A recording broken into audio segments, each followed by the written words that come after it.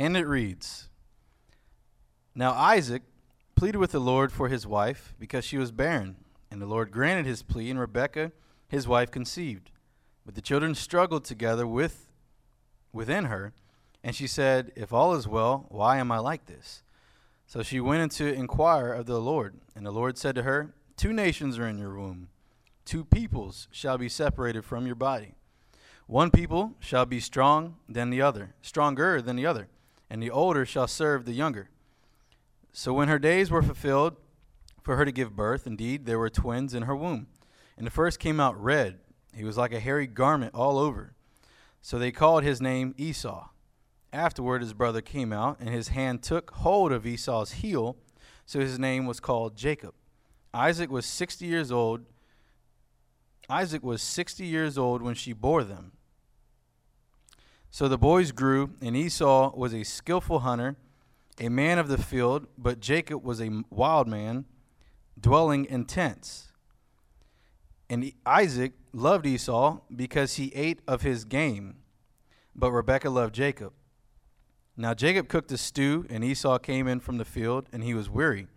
And Esau said to Jacob, Please feed me with the same red stew, for I am weary. Therefore his name was called Edom.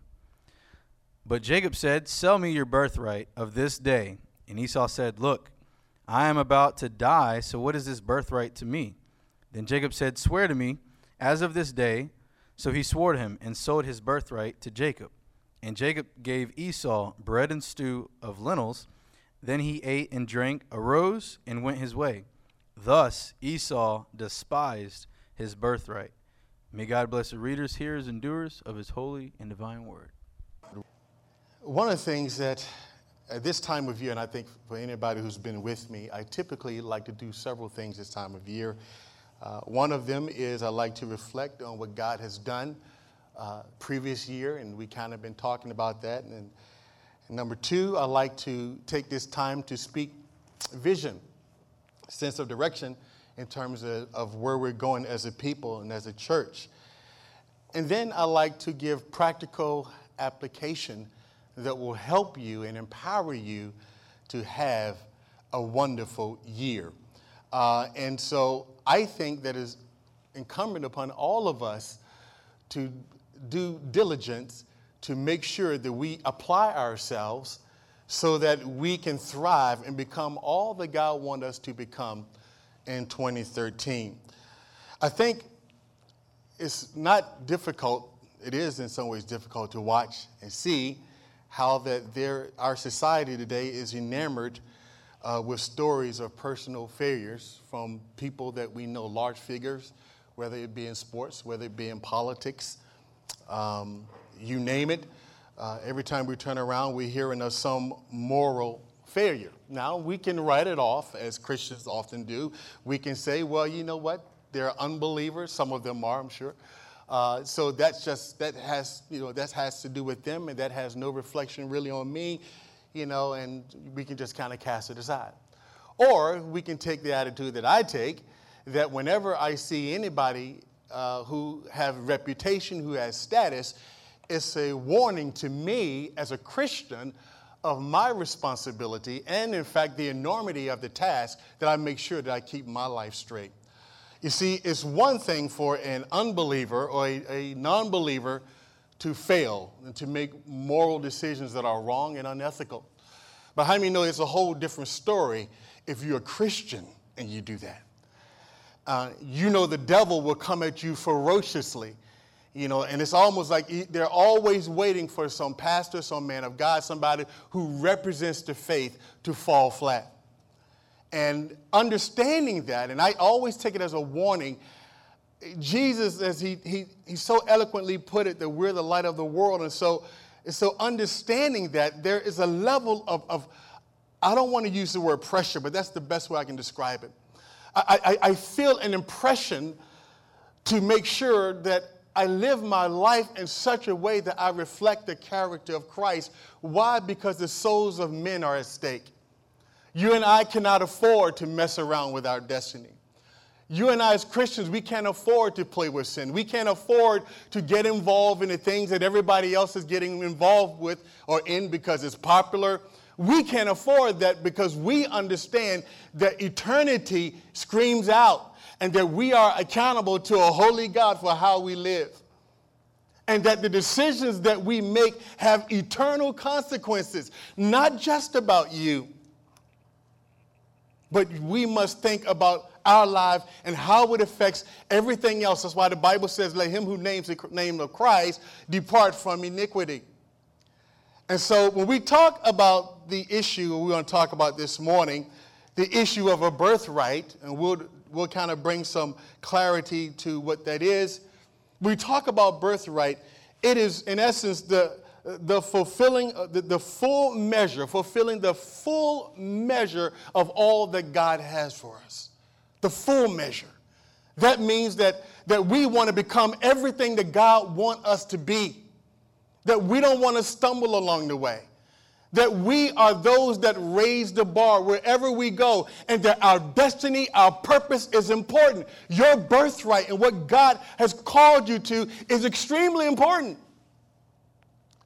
And it's so easy to just kind of gloss things over and to say, well, God will forgive me, and God is a God of grace. Yes, he's all of that. But how many know that there is something every time we sin, every time we threaten our destiny, our calling of who we are in Christ, we lose something that we can never get back. The enemy don't tell you that. All the enemy wants to tell people today, he's just a God of grace. He is a God of grace. Understand that. But how many know that the Bible says that the wages of sin is what?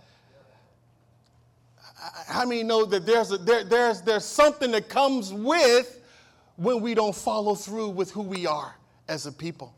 My job and my passion is to see each and every one of you to reach the full measure of the blessing of God in your life. And as we said before, and I want to really turn with me to Jeremiah 29:11. I think she had that verse. I want to read that. Turn with me to Jeremiah 29:11. When you get there, say amen. It's a passage of scripture, but I really wanted to settle in your spirit this morning because it's really the foundation of my message. Jeremiah 29:11. Now understand the context by which this is written. The children of Israel at this time had been taken into captivity because of their disobedience to God. And so God had been telling them that they were in a foreign land. He wanted them to build houses, to stay put, to be blessed, have sons and daughters there.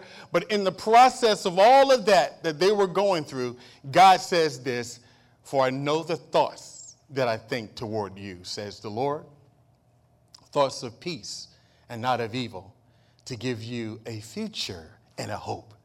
Then you will call upon me and go and pray to me, and I will answer to you. Now, you hear us say this a lot, and I really want to drive home this point this morning. You hear us say that God has a plan for your life. How many of you really believe God has a plan for your life? Because when you understand, when you really embrace it, I want you to think with me. I want you to think with me. When you really embrace the reality of the fact that God has a plan for your life, you were predestined, predetermined. God has a plan for everybody who is sitting here this morning. I know you may be saying, well, Pastor, not me, you. He has a plan for your life. And just in case you're thinking to yourself, well, Pastor, that was just Jeremiah talking to the Israelite in those days. Well, let's take it fast forward to the New Testament. He says in Philippians 1:6, he who has began a good work in you will complete it until the day of Jesus Christ. It says in Hebrews 12:2 that he, meaning Jesus, watch this, is the author and the finisher of our faith. It also says in Philippians chapter number 2 that he wills in us to will and to do of his good pleasure. All that suggests one thing. God is at work in you. And there is something significant that God has for everyone in here to do. And so our whole life is a consistent seeking the will of God, trying to understand his purpose, because we don't want to do anything that will threaten or get us off course of what God has for us. And how many know what God has for you is good? What God has for you is better than good. No matter what you find yourself going through, how many know if God is in it, you're going to win? It's good for you. If God is in it, it's good for you. And I love it because what it says to me, if God has a plan in my life, then it shapes how I treat people. It shapes places that I go. It shapes what I put in my body. It shapes what I do with other people because I understand that God has charted a course for me. And I want to stay my course. As Apostle Paul said at the end of his life, he says, I finished the race. He said, I fought a good fight. He said, I finished my course.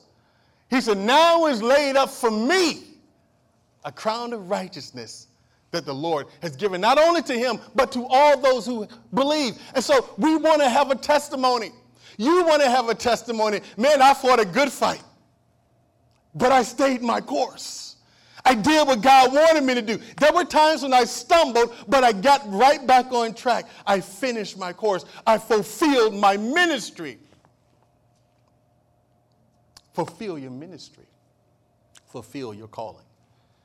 So let's look at this thing let's go back to Genesis chapter number 25, if you will. Nobody will be lost in Genesis, amen? You will know how to get to Genesis. Now, the birthright. Let's talk a moment about the birthright. The birthright, from biblical times and ancient days, is a right and privilege. Now, you need to keep this in mind. Stay with me. Don't get lost. Please, stay with me. It's a right and privilege given to a person, especially the firstborn. Everybody say the firstborn. The firstborn son in biblical times.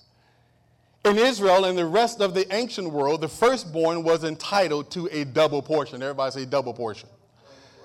So if you were the firstborn male, you were entitled to a double portion of the family possession. That means twice as much. And you can find that in Deuteronomy 21:17. He also enjoyed the privilege of leadership in the family as the firstborn.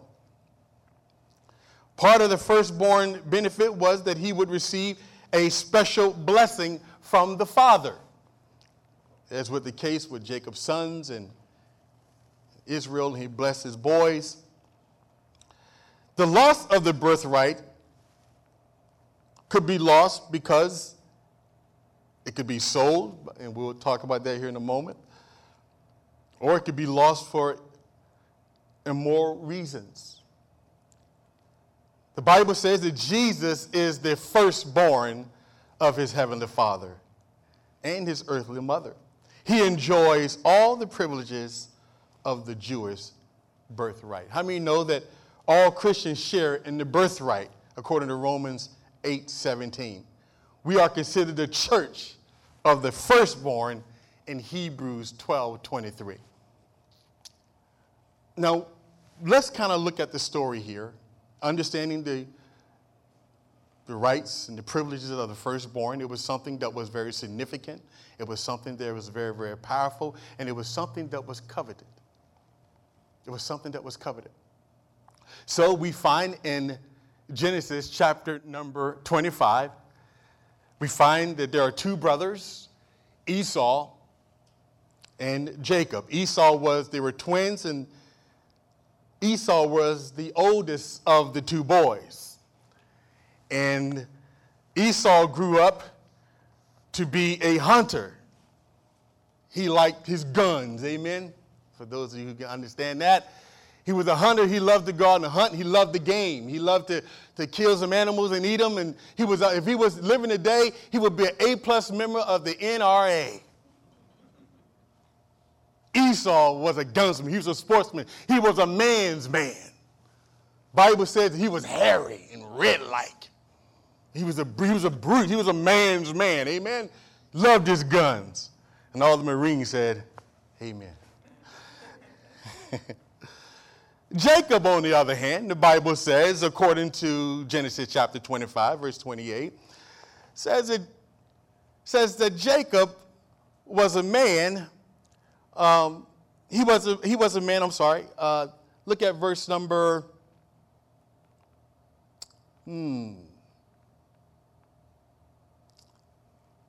Esau, in verse number 27, so the boys grew, and Esau was a skillful hunter, a man of the field, but Jacob was a mild man, dwelling in tents. So you see the contrast. Jacob was a man that liked to stay home. You can call him in today's terms, you can say mama's boy. And I don't mean in a negative sense. I mean, no, mama's boys are perfectly okay. I don't get offended if you call me a mama's boy. I love my mama. But, he liked to dwell in the tents. He wasn't about the guns. He wasn't about hunting. He didn't care about it. He liked to stay home and cook. He liked to do the stuff in the front yard. He would be the guy that's out there making sure the lawn was manicured perfectly and making sure the shrubs and everything was cut neatly. He'd be the guy you drive by his house and say, look at that, man, that's nice. And you go and visit old brother Jacob, he could hook up some food. He could cook. Brother loved to cook, ain't that right, Brother Sean? Amen. He loves to cook. He didn't know he was going to be in the sermon this morning. Hallelujah. So we see these two brothers who are at a point in time where Esau, he goes out, he goes hunting, and he comes back. He's tired from a long day in the field. And Brother Jacob is in the kitchen. He's cooking. Comes in, he says, Brother Jay, do me a favor. Can you give me some of that stew? I'm hungry. I'm ready to eat. Come on, man, hook me up. Jacob, which another name for his name is supplanter, deceiver. You can look it up. Jacob, being a smart man, and Jacob was smart and shrewd, Jacob said, okay, I'll give you something to eat, but do me a favor. Sell me your birthright.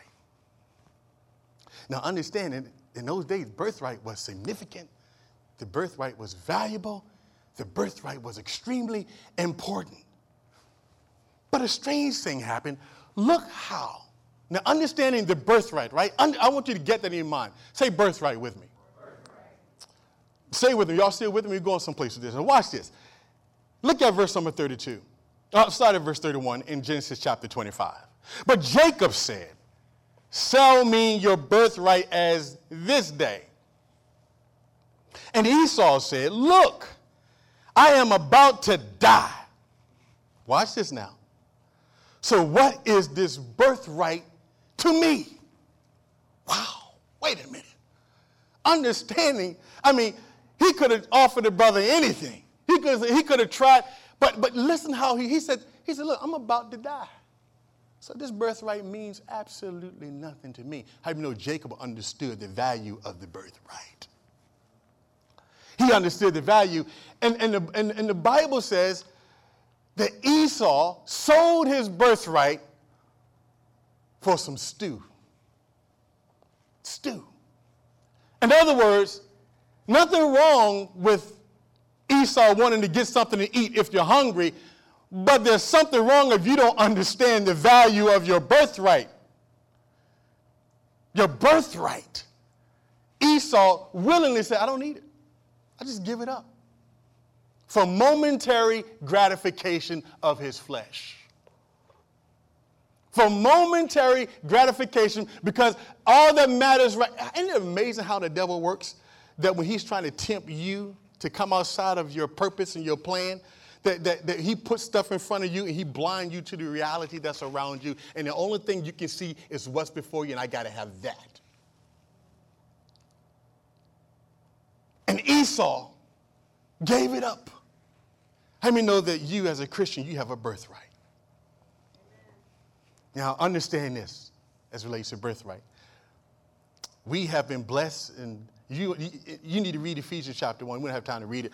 But you've been blessed with all spiritual blessings in heavenly places.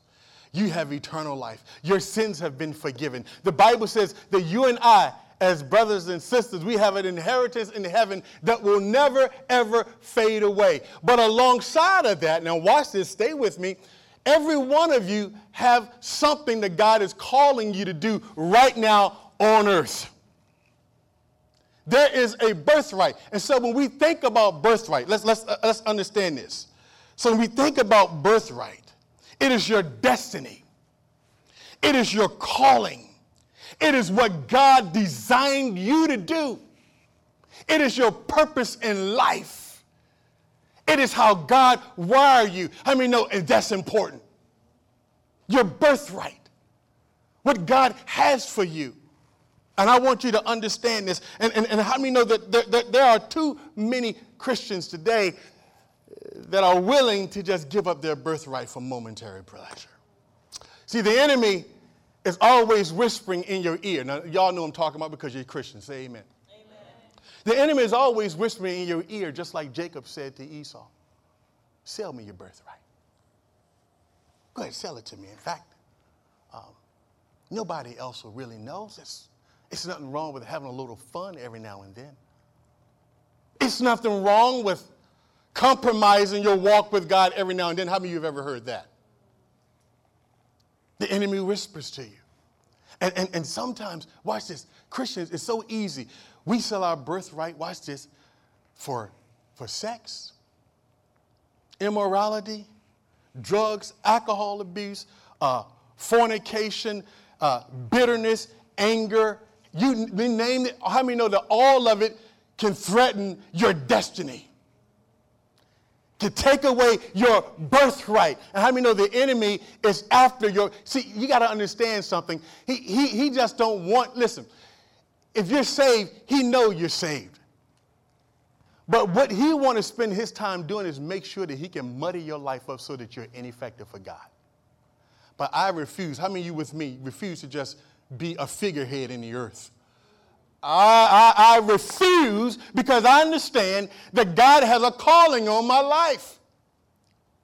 And I understand that God has called me to something great. Everybody in here, you need to think you are great. There's greatness on the inside of you.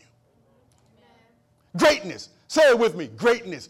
Everybody here, there is greatness on the inside of you. That's why the devil fights you so much. Because he wants to get you to compromise. He wants your birthright. He wants you not to fulfill the purpose by which God called you to, and by the way, which will make you most happy. You will only be most happy as a Christian when you walk with God. Come on, somebody ought to say amen. You won't, let me tell you, you can have all the money, you can have all the stuff you want, but let me tell you, your happiness is defined by you coming in sync with what God has for your life.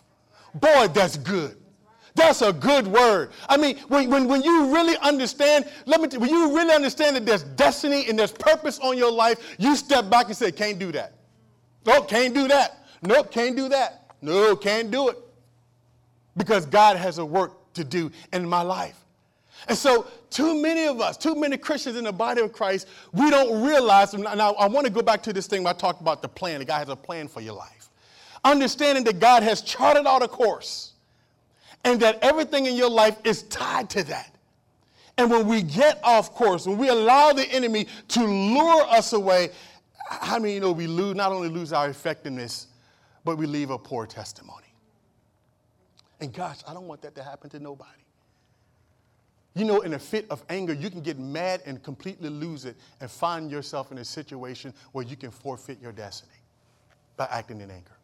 You can make a choice. I mean, you're seeing the stuff on TV, and you look at that stuff, and you think, man, how could people do? I mean, I was listening to the other day a cyclist, right? Well-known cyclist. I'm like, wow. It's the times that we're living in. Now, watch this. Now, how many ever heard of Joseph? Everybody know a little bit about Joseph, right? Turn with me, if you will, to Genesis chapter 39. This is one of those messages that you take and you put on your iPod and you keep it for a long time. It may not get you shouting and jumping, but it's going to be truth that's going to lead you for the rest of your life. If you listen carefully, this will help you. I promise you, it'll help you. Everybody in here knows what Joseph went through, amen? I mean, Joseph sold into slavery, abandoned by his family, abused by his brothers, staged his death. He ends up in a foreign land, don't know nobody, and he finds himself in a place totally unfamiliar with. Totally. And God somehow, in his sovereignty, is with Joseph, even through all of that. Now, I want to say this to you. How many know that you got to learn how to live with difficult situations? See, there are too many people that give up when it gets hard. Let me tell you something. Christianity ain't for wimps. Can I say that? It ain't for wimps. I'm just going to be blunt. Can I be blunt with you? I'm going to tell you something. If you're going to walk with God, you got to walk with God. You got to learn how to walk with God even when it gets hard. Because even when it gets hard, God is still working. Even if you're going through a difficult period right now in your life, you need to stay the course. Look at your neighbor and say, stay the course. Because God is working. You got to believe that. I mean, I'm going to show you in a minute. Joseph believed that. How could he do what he did and not be bitter and not be angry? I mean, we would have went through a fraction of what Joseph went through. We would have threw in the towel. This Christianity stuff ain't working. This ain't working, brother. I mean, I've been trying to walk with God. Man, I'm getting locked up. I'm getting thrown into jail. I mean, people lying on me, and I keep getting where's God? God, where are you? Look at Genesis chapter 39 and start reading. We're going to start reading in verse number 2. I'm going to do this fast. The Lord was with Joseph. Say that with me. The Lord was with Joseph. Let's say it. Say it one more time. The Lord was with Joseph. And he was a successful man. But look at his life. Think about his life for a minute. He was a successful man. And he was in the house of his master, the Egyptian. Watch. And his master saw that the Lord was with him. See, I can go through anything in this life. All I got to know is that the Lord is with me.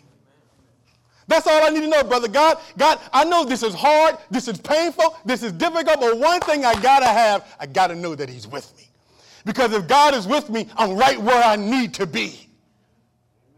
I mean, I don't need to self-inflict the wound, hallelujah, but I just need to walk my walk. And whatever comes my way, if God is with me, I can do it. That's why Paul said it this way. I can do all things through Christ who gives me strength. How many know he meant the good and the bad? We like to use it in terms of the good. But Paul used it in terms of the bad. Paul said, if it's real bad, I can endure that too.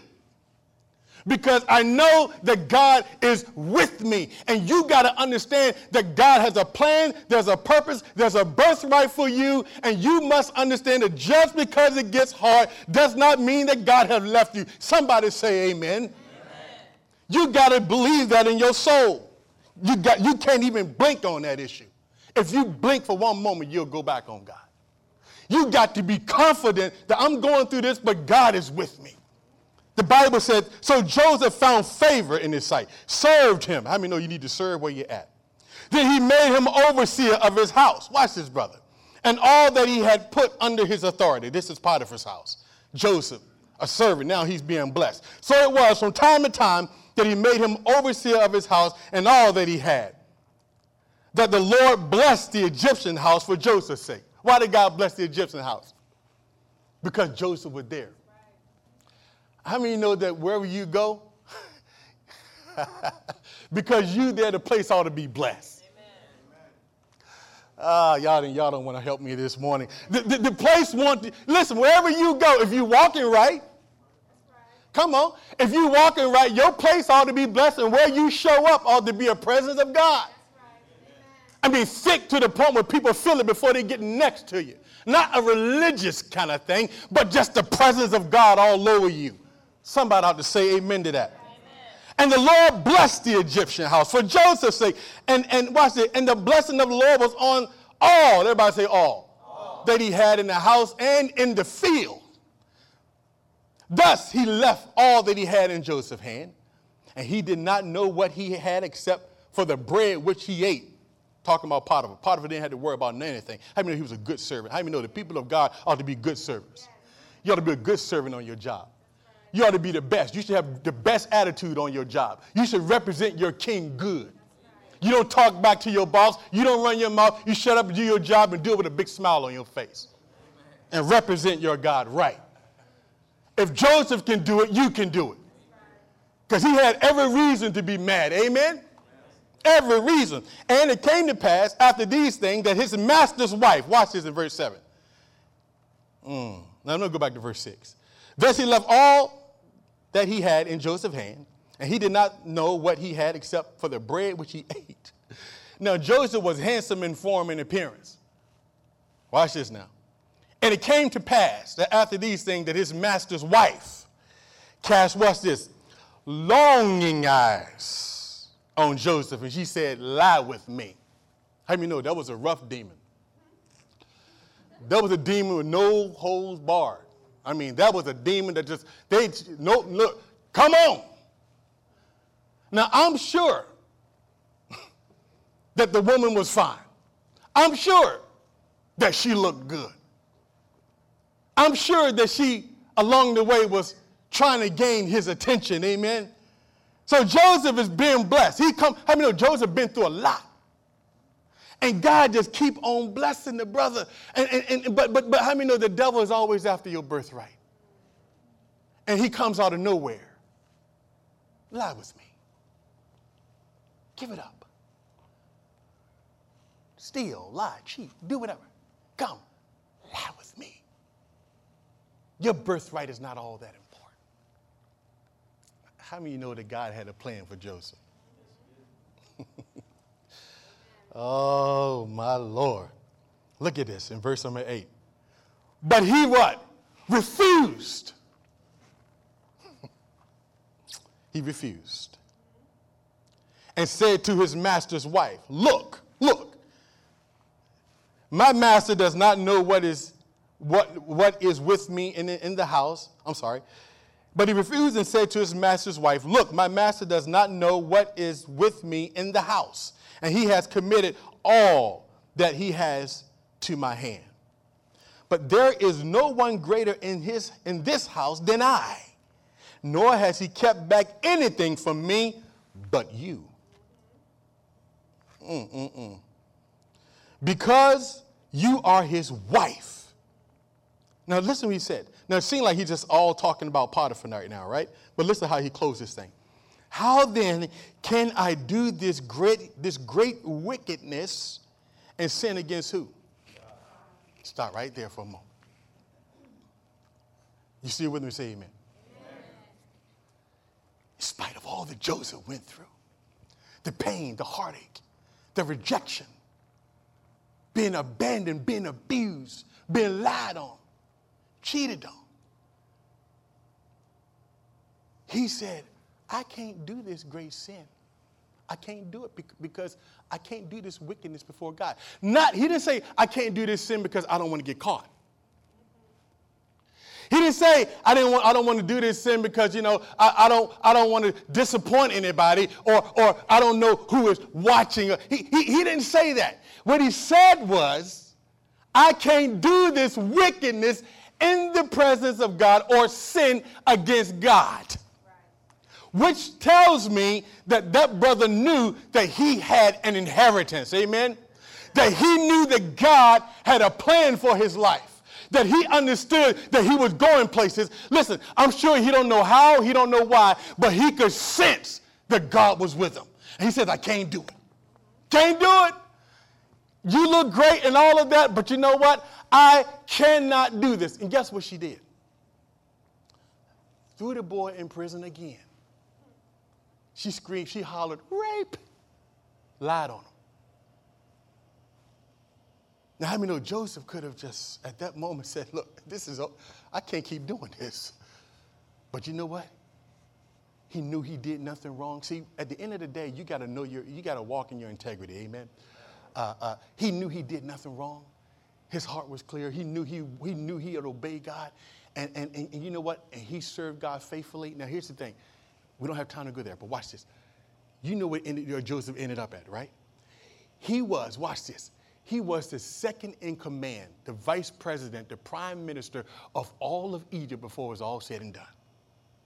Now, how in the world does God flip a thing like that? With everything that he went through, somehow God had in mind. Watch this.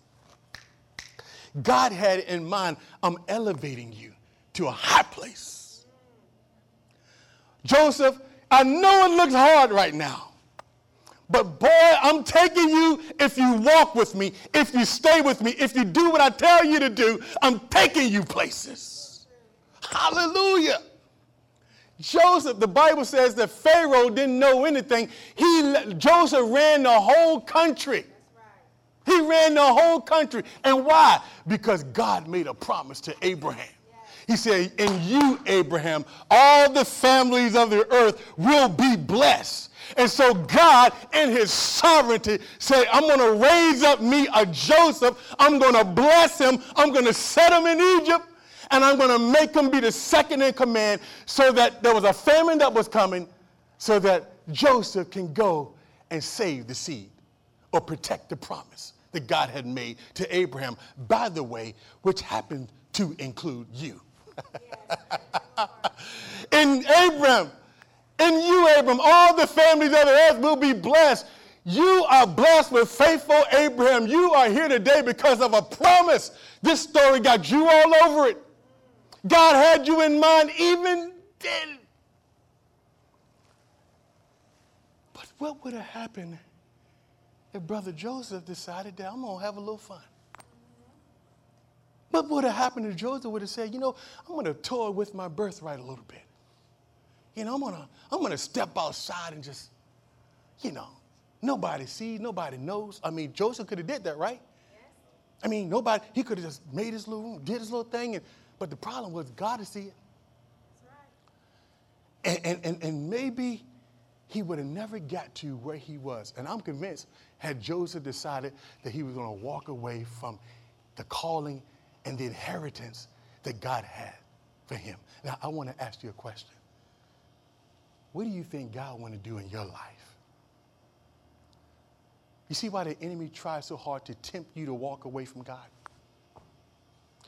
He tries so hard to get you to give up, to do stuff and make dumb decisions because he sees something. He knows something that God is doing something in your life. Don't you understand? That's why he got at Job.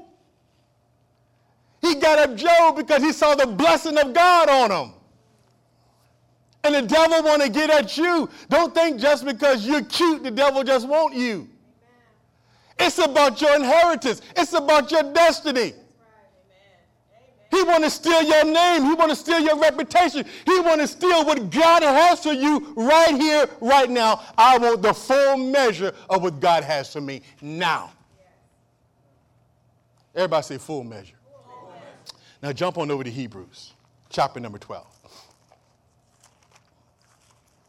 Are y'all getting anything out of this? Hebrews chapter 12. Run over there. Hebrews chapter 12. It'll make you think before you do something stupid, wouldn't it? Shake you up. Hallelujah. Don't do it. I just feel a need just to say this. I don't know what it is, but the devil been tempting somebody. Don't do it. Whatever it is, sex, drugs, don't do it. God just sent me here to tell you this morning, don't do it. Amen. Your birthright is at stake. Your inheritance is at stake. Don't do it. Some of you have been fixing to tell your boss off now for a couple of months. Don't do it. Some of you have made a choice that you're not going to forgive somebody. How many know that Joseph had to forgive? And Joseph forgave his brothers, which why God blessed them. Some of you make it, I ain't going to forgive that. Then you know what?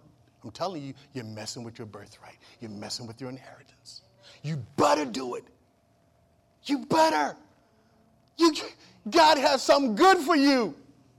Oh, my God, are y'all hearing this? Amen. Look what he says in Hebrews chapter 12. Let's start in verse number, Hebrews chapter 12. Let's start in verse number 12. I'm so excited I can't get there myself. Therefore, strengthen the hands which hang down, and the feeble knees, and make straight paths for your feet, so that what is lame may not be dislocated, but rather be healed. Pursue peace. And look, he's giving them an exhortation. With all people. Ain't that amazing? Yes. Pursue peace. Don't learn not to be argumentative with everybody. Amen? Learn not to be fussing. Every time you ever meet people like that, every time you turn around, they're always in an argument. You can always tell when that person's around because every time they're around, there's always commotion. Don't be like that. Amen? The Bible said, blessed are the peacemakers. Hallelujah. For these are the children of God. Now watch. He says in verse 15, looking carefully, lest anyone fall short of the grace of God. How many know there's a grace on your life?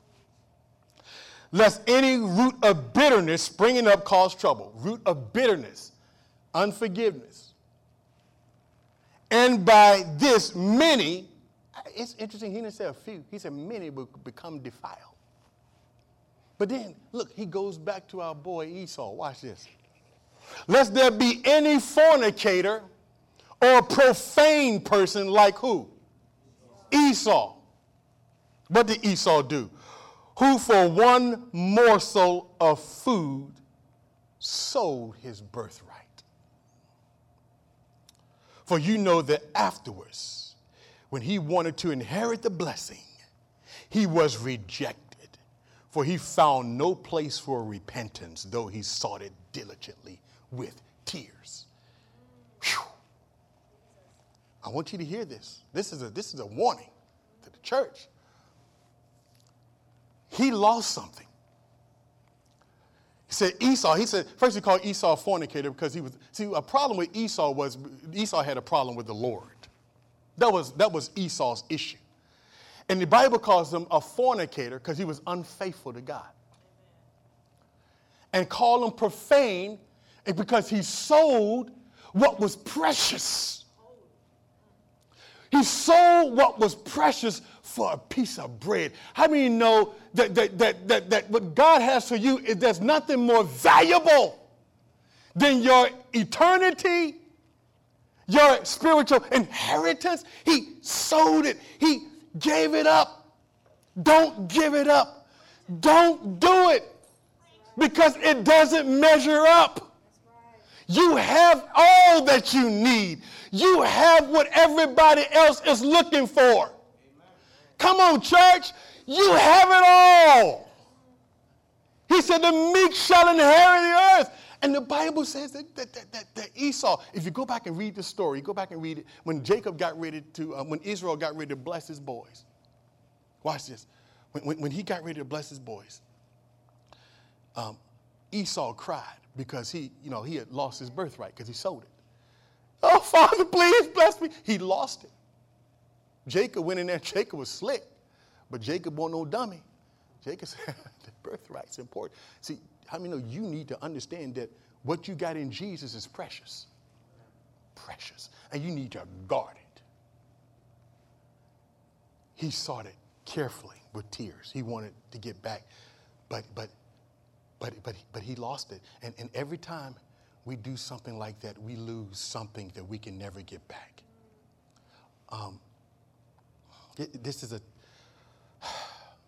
See, what we must understand is, it's ghetto Christianity. This is what I call ghetto Christianity. Ghetto Christianity is when you live your life in such a way, you just see how far you can push the envelope with God. You just live your life in such a way to see that all you want to do is just talk about God's grace, but you don't want to repent. So you just want to live good enough so that the God to just keep acknowledging you and you shooting low. You're not living to your full potential. There's some Christians that live that way. They just keep doing the same stuff and saying the grace of God, the grace of God, the grace of God. Oh, when are you going to get off that page? We already know he's great. Why are you going to keep living like that? Come on, lift up your eyes. Come on, we need to get out of that. See, Brother Jacobs, come here for a second. I can't come over there because the speaker's going to go boom. But if I looked at Brother Jacobs, and I want you to be honest with me. I haven't talked to him. But I said, Brother Jacobs, I want you to meet me at my office tomorrow because I have an inheritance for you for $1 million. $1 million. Brother Jacob say, what are you going to say? What time? Right, what time? I'll meet you there, right? Now, Brother Jacobs come over there. And instead of me giving Brother Jacobs the $1 million, I give him $500,000. What would you say to me, Brother Jacobs? What happened to the other half? You tax me or something? Would it be safe to say that you want all of your money? Indeed. You didn't come for $500,000. You're supposed to get $1 million, right? How many know what I'm talking about? And y'all know how to do it. When somebody, you lend somebody money, you know how to, where's my money? See, do you want all that God has for you or do you just want half? See what I'm saying? We don't need to be settling for just, to know I'm saved and I'm going to heaven. And keep coming back to the altar, bringing up the dead stuff all over again. Just keep repenting of the same thing. I mean, no, it's time to grow up. Amen. It's time to get moving. Because listen, I want the full measure of all that God has for me. Thank you, brother. Give him a hand clap, please. Watch. Now, look. I want you to think about this. I'm closing. I want you to go home. I want you to really think and pray. And I want you to think, I know this is hard for some of us to do this, so imagine this. But the reality of it is that the death ratio is 1 per person unless Christ comes back. Amen? It means that everybody's going to have to die at some point. I mean, to die is to live, really, but you understand what I'm saying. When people walk by your tombstone, I want you to think of this. What do you want it to say? What do you want people to say when they walk by your tombstone and they look at you and they say, brother, sister, so-and-so, what do you want it to read? Write that down. Because for you, that's your level of success. And watch this. Because that's the legacy that you leave. And that will help shape you and help you walk right and fulfill your calling. And I want you to write it down. I want you to put it somewhere where you can see it. This is what I want people to remember me as. And let that be inspiration and motivation for you to live right before God. Because you know what? At the end of the day, nothing else matters unless I know that I did what God told me to do. It don't matter. Nothing else really matters to me until I know that I fulfill my call. And you got to be passionate about it. And you got to be so passionate about it that you got to start just checking the stuff out of your life that's just getting in the way of that. And everybody in here, if you really look closely, there's some things there that you need to shift around. So you know what God is doing in my life, I can't afford to be doing this and that. Because my birthright is at stake. My birthright. Live your life to the fullest. And you know, when you hear that, a lot of people think it just means that you'll have a great time. How many know that? I've been to enough parties in my life. Ain't no great time. How many know that the old world stuff, it leaves you empty?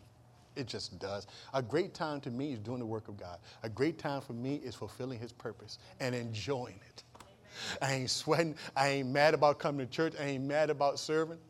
Talked to a brother last night. He said, man, I'm just glad to serve. Good. Do God's will for your life and then love it. Just love it. When you go have a blast, go live for God. Go reach for the stars. Don't do low-life living ghetto Christianity stuff. But say, Lord, you called me to something great. And like Jesus said, he said, I had a baptism to be baptized with. And he said, I am consumed until I accomplish it. Nothing else. And when you get that, when you understand what God is doing in your life, it'll make you walk right. It'll make you think. That's God's exhortation to each and every one of us today. Bow your heads.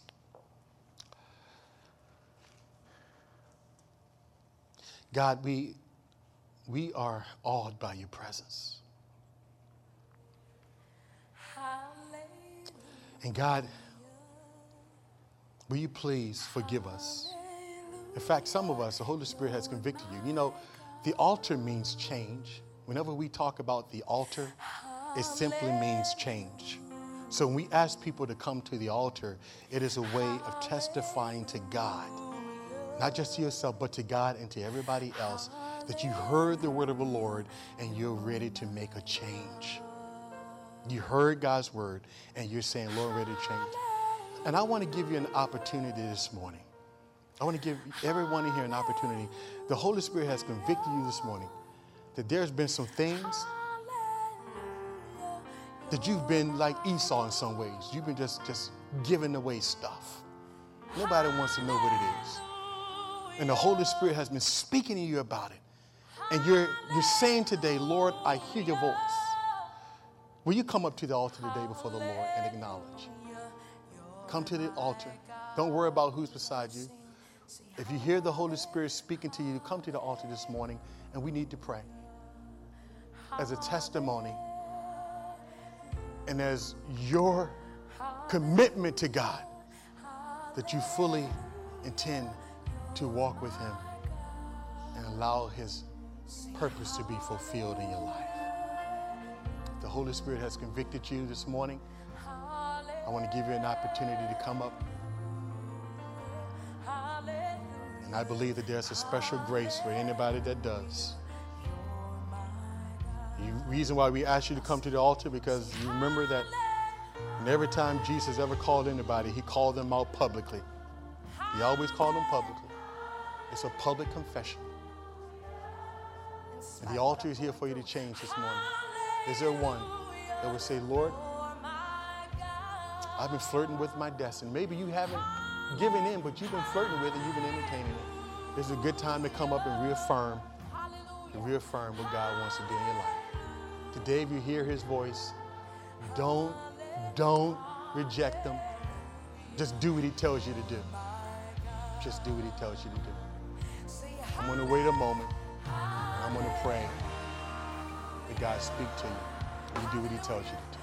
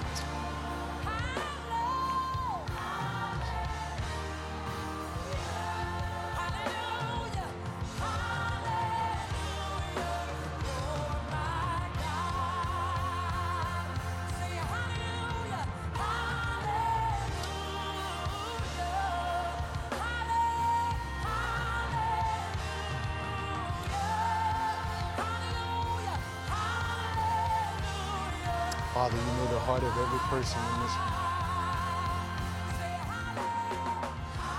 God, I sense in my spirit that there were some that should have came this morning. But for whatever reason, Lord, they chose not to.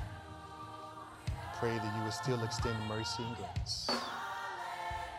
And help all of us, Lord, to see, Lord, that you are for us. And God, you are committed to our success. And God, I pray for every person in this room, including myself, that you would give us the strength and the grace to resist the temptations of the wicked one, as he will come to try and derail your people, mislead us and pull us in a way that is not right. God, I pray in the name of Jesus that you would extend grace to us, everyone under the sound of my voice, God. God, our destiny is at stake. Thank you so much that you love us, Lord, and that you purpose for us to be great in the kingdom.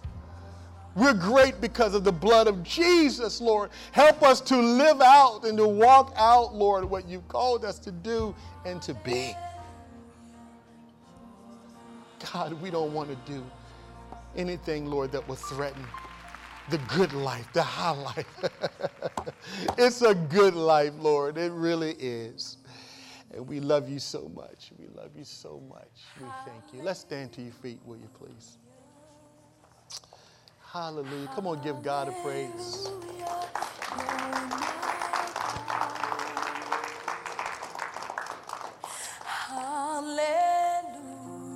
I hope we have been giving you some things that will help you in your journey.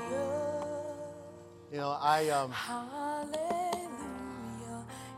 have a passion for each and every one of you.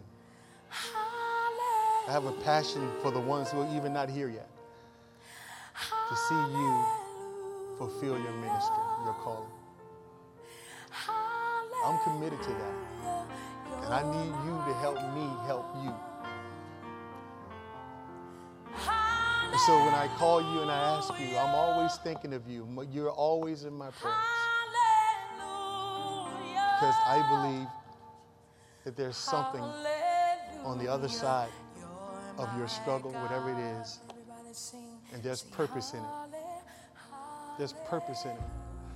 Diver, there's purpose in it. April, there's purpose in it.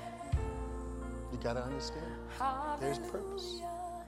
There's purpose. God hasn't forgotten nothing. He hasn't forgotten not one thing. Not one thing. There's purpose, and God is going to get glory if you stay with him. And you keep serving. And don't flirt with sin. Don't flirt with your birthright. Every time the enemy whisper in your ear, every time he say, hey, sell me your birthright, you reject them. Say, no, I'm not. If you got to slam your head up against a wall and knock yourself out, do what you got to do. But don't do it. Amen. Amen. Brother Steve, come on out and close us. In spite of what I'm going through. Hallelujah, you're my God. Come on, church, give God some praise for the word today. Powerful word. Powerful word. Come on, church, let's pray to God. Dear Heavenly Father, we thank you so much for allowing us the opportunity to come out here today and worship you and give praise to you and hear a word, a message from you, Father God. And Lord, we also pray that you please empower us by your Holy Spirit to not give over our birthright to the worthless things in this world, Father God. We pray for your strength, empowerment, and just overall encourage us, Father God, to walk with you and remain in your will, Lord. And we pray for you to please bless each and every one of us here, Father God, and bless those who couldn't come, Father God, but wanted to anyway. And Lord, we pray for you to bless each and every one of us all the way next week until we return right back here into your house of prayer and worship you some more. In Jesus' mighty name we pray. All the people of the church said, amen.